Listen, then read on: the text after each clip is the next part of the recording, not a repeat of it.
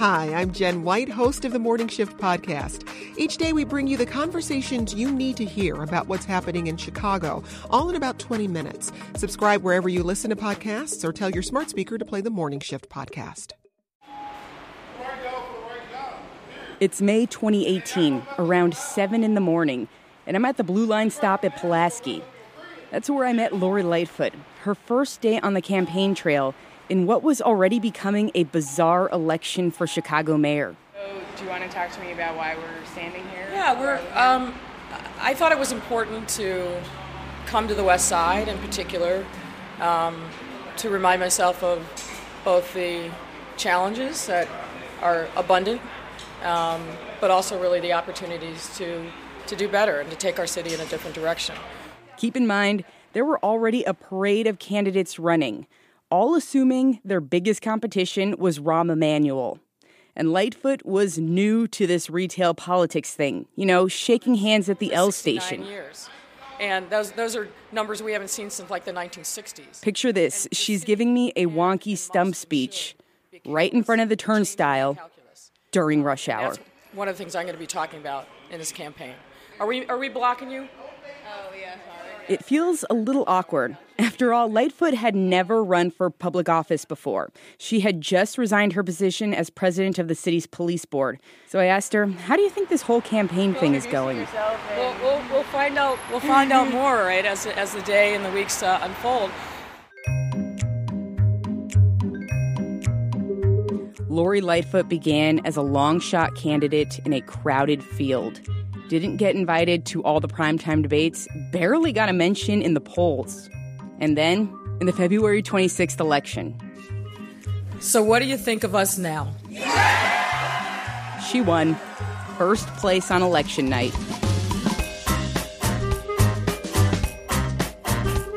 People said that I had some good ideas, but that I couldn't win.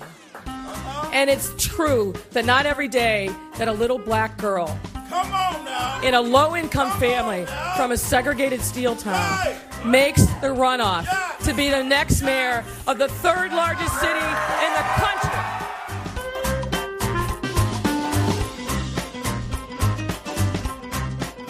Hi, everyone. This is On Background, the WBEZ Politics podcast. I'm Claudia Morell. In this episode, who is Lori Lightfoot? As the former federal prosecutor competes against Cook County Board President Tony Preckwinkle for the city's top job, we wanted to dig beyond the sound bites to help you better understand who these two women are.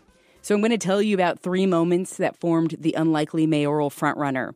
Moments where she defined her circumstances and moments where she was defined by them. Number 1, the art project. Early on in the campaign, Lightfoot talked about her childhood, growing up black and poor in an old steel town south of Cleveland, Ohio. It's the reason she had me meet her at the Pulaski stop in West Garfield Park. One of the reasons I'm running for mayor is because having frankly lived a life that is very similar to the people that live in this area that are coming in and out of this train station, I know what it means to struggle.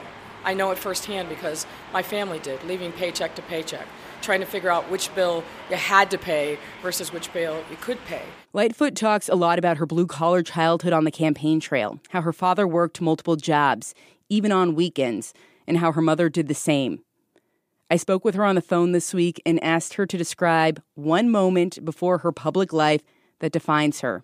She tells me a story from kindergarten. This is at a school where she says she and her brother were the only black students. They were doing an art project, a self-portrait with construction paper. Her teacher sets out all of the art supplies, and just as Lightfoot finishes up, then I realized, and she realized to her horror, that for me, as a black kid, she had given me pink construction paper for my skin color. And so I remember having to, because everything was glued, and I remember having to peel back the pink and then patch up with brown construction paper. Lightfoot says, of course, she knew she was different, but the experience was poignant. That also made me realize that, it's important for the adults around you to be conscious of differences and to be supportive of those differences. And my kindergarten teacher was horrified. Lightfoot has come a long way since then. She reportedly brought in a nearly 7-figure salary as a corporate attorney for a top law firm in Chicago. She and her wife, Amy, raised their child in Logan Square, a rapidly gentrifying neighborhood on the north side. It's this part of her life that her opponent, Cook County Board President Toni Preckwinkle, uses in attack ads and at debates. How can a corporate lawyer who defended banks, big pharma, and other deep-pocket interests have the backs of the working poor? At a recent WTTW debate, Lightfoot shot back, unapologetic of her success. I should be celebrated, along with other people like me in the city who are black successes, have succeeded despite the odds in very difficult circumstances. And it is really sad and frankly pathetic that someone would attack a person like me, coming from a low-income family. I'm never going to shy away from the hard work and sacrifice that my parents made to put me in a position to be successful.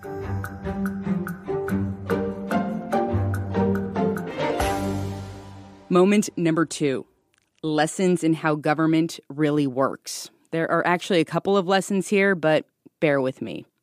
After Lightfoot goes to the University of Chicago for law school, has a stint at a corporate law firm, she leaves all that to become a federal prosecutor. That experience was really kind of life-changing. It was, for me professionally, I really learned how to be a very effective trial lawyer. It was the 1990s. She handled a lot of drug trafficking and gang cases, but it was also a very busy time for the Northern District of Illinois when it came to combating political corruption. This is Chicago Tonight, broadcast live, Wednesday, January 10th, 1996. Good evening, I'm John Calloway, and welcome to Chicago Tonight. Operation Silver Shovel hit hard today. A Chicago alderman was indicted and quickly pleaded guilty. Silver Shovel. It was a controversial investigation. The FBI used an informant named John Christopher, a mob-connected construction contractor with a history of illegal dumping, who secretly recorded himself bribing public officials. 18 convictions came out of that probe, including 6 aldermen. Some of the aldermen who have admitted having contact with Christopher include 17th Ward Alderman Alan Streeter, 15th Ward Alderman Virgil Jones, 21st Lightfoot didn't mention that case when I spoke with her, but she won the conviction of one of those aldermen, Virgil Jones. Reflecting on her time with the feds, she told me it gave her a close-up view of the power and influence of the criminal justice system. And really recognizing, particularly in the federal system, how much incredible discretion you have about what you investigate, who you investigate, what you charge, who you decide to let go, and how you affect really their whole life. Then one day, she got a call out of the blue from an old friend who had a job for her at City Hall. It was 2002. And Mayor Richard M. Daley's police superintendent wanted Lightfoot to oversee the city's agency that investigates allegations of police misconduct. And I just felt like this would be an amazing experience, and really gave me the opportunity to be a real leader, and I relished the opportunity. It was Lightfoot's first job in police oversight, a line of work that's proved to be a double-edged sword during her career and this election. But at the time, it helped Lightfoot develop a reputation as a fixer at City Hall.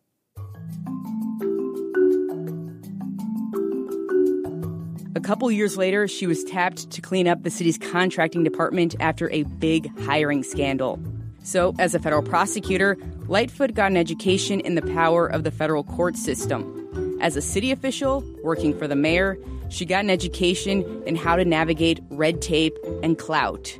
But it's way too complicated. It's way too Byzantine. And there aren't, people are not sharing in resources and investments and contracts. And that's something that's got to change. Moment number 3. Laquan. And new overnight, Chicago police officers shot and killed a 17-year-old after a foot chase near 41st and Pulaski. Happened shortly before 10 p.m. Police say the teen was... You've probably seen the video or heard the story of what happened that October night in 2014. Laquan McDonald gets shot 16 times by police officer Jason Van Dyke. McDonald was black, Van Dyke is white. When a judge forced the city to release the video of the shooting a year later, right before the Thanksgiving holiday, the backlash was swift. If you do not take control of your police, they will mow you down next. Protests snarled traffic downtown on the busiest shopping day of the year, Black Friday. We want freedom, freedom. All these racist ass cops, we don't need them, need them. It wasn't just a pivotal moment for Chicago. It put Lightfoot in the spotlight. How you doing? At City Hall, Mayor Rahm Emanuel was in full damage control mode. He fired his police superintendent, and this very same day, he put Lightfoot in charge of figuring out what went wrong and how to fix it. Today, I'm announcing that I've asked 5 respected Chicagoans who are leaders in the criminal justice system to do a top-to-bottom review of the system of oversight and accountability that is currently in place for Chicago's police officers. Lightfoot had just returned to City Hall that summer to take a position as the head of the police board, a discipline review board for Chicago police officers. Now, she was in charge of the task force leading Chicago's police reform efforts and the hunt for a new police superintendent. This gave Lightfoot a front-row seat to just how angry and frustrated people were after the McDonald's scandal at neighborhood forums around the city. At one event in a high school auditorium in Rogers Park, protesters took over the meeting.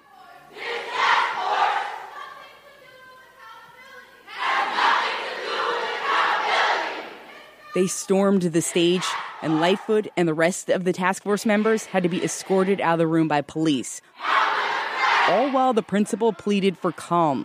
Please, please, please. This is our school. Please, will you respect our school, please? For better or for worse, Lightfoot was at the center of the police reform fight, and her task force released its findings about 2 months later. It was a scathing review that indicated significant racial bias in how the city polices. I think this time is different, and it will be different if we pick up the mantle and if we move forward in an uncompromising way and demand that the political stakeholders in this town, the civic leaders in this town, understand that there has to be a new day. The report cast a shadow over City Hall, putting pressure on the mayor and the city council to do something. But Lightfoot would only be frustrated. Emanuel ignored her finalists for a new police superintendent and left out many of her recommendations in his reform plan. In the summer of 2016, after feeling like little progress had been made, Lightfoot created her own police reform advocacy group to apply pressure at City Hall. The move prompted one powerful alderman to say she could go straight to hell.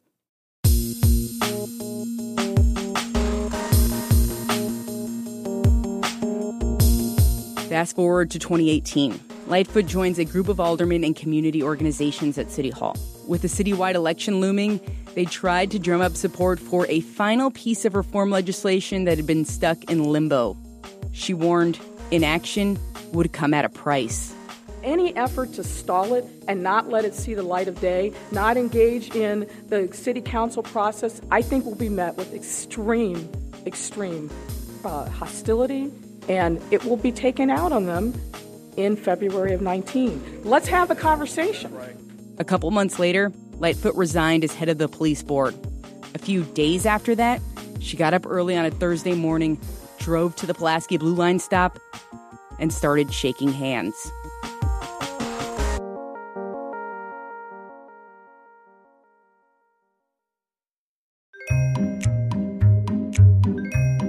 That's all for today. This episode was reported by me, Claudia Morell, and edited by Al Keith. Our producer is James Edwards. If you haven't already, please check out our episode on Lightfoot's opponent, Toni Preckwinkle. It should be the one right before this one in your feed. We'll be live on election night, April 2nd. That's next Tuesday. Tune in to 91.5 FM or listen on the live stream at WBEZ.org. Please rate and review or subscribe and download the On Background podcast in Apple Podcasts or wherever you get your podcasts. You can also follow all of WBEZ's political coverage at WBEZ.org/politics on Twitter and always on air at 91.5 FM.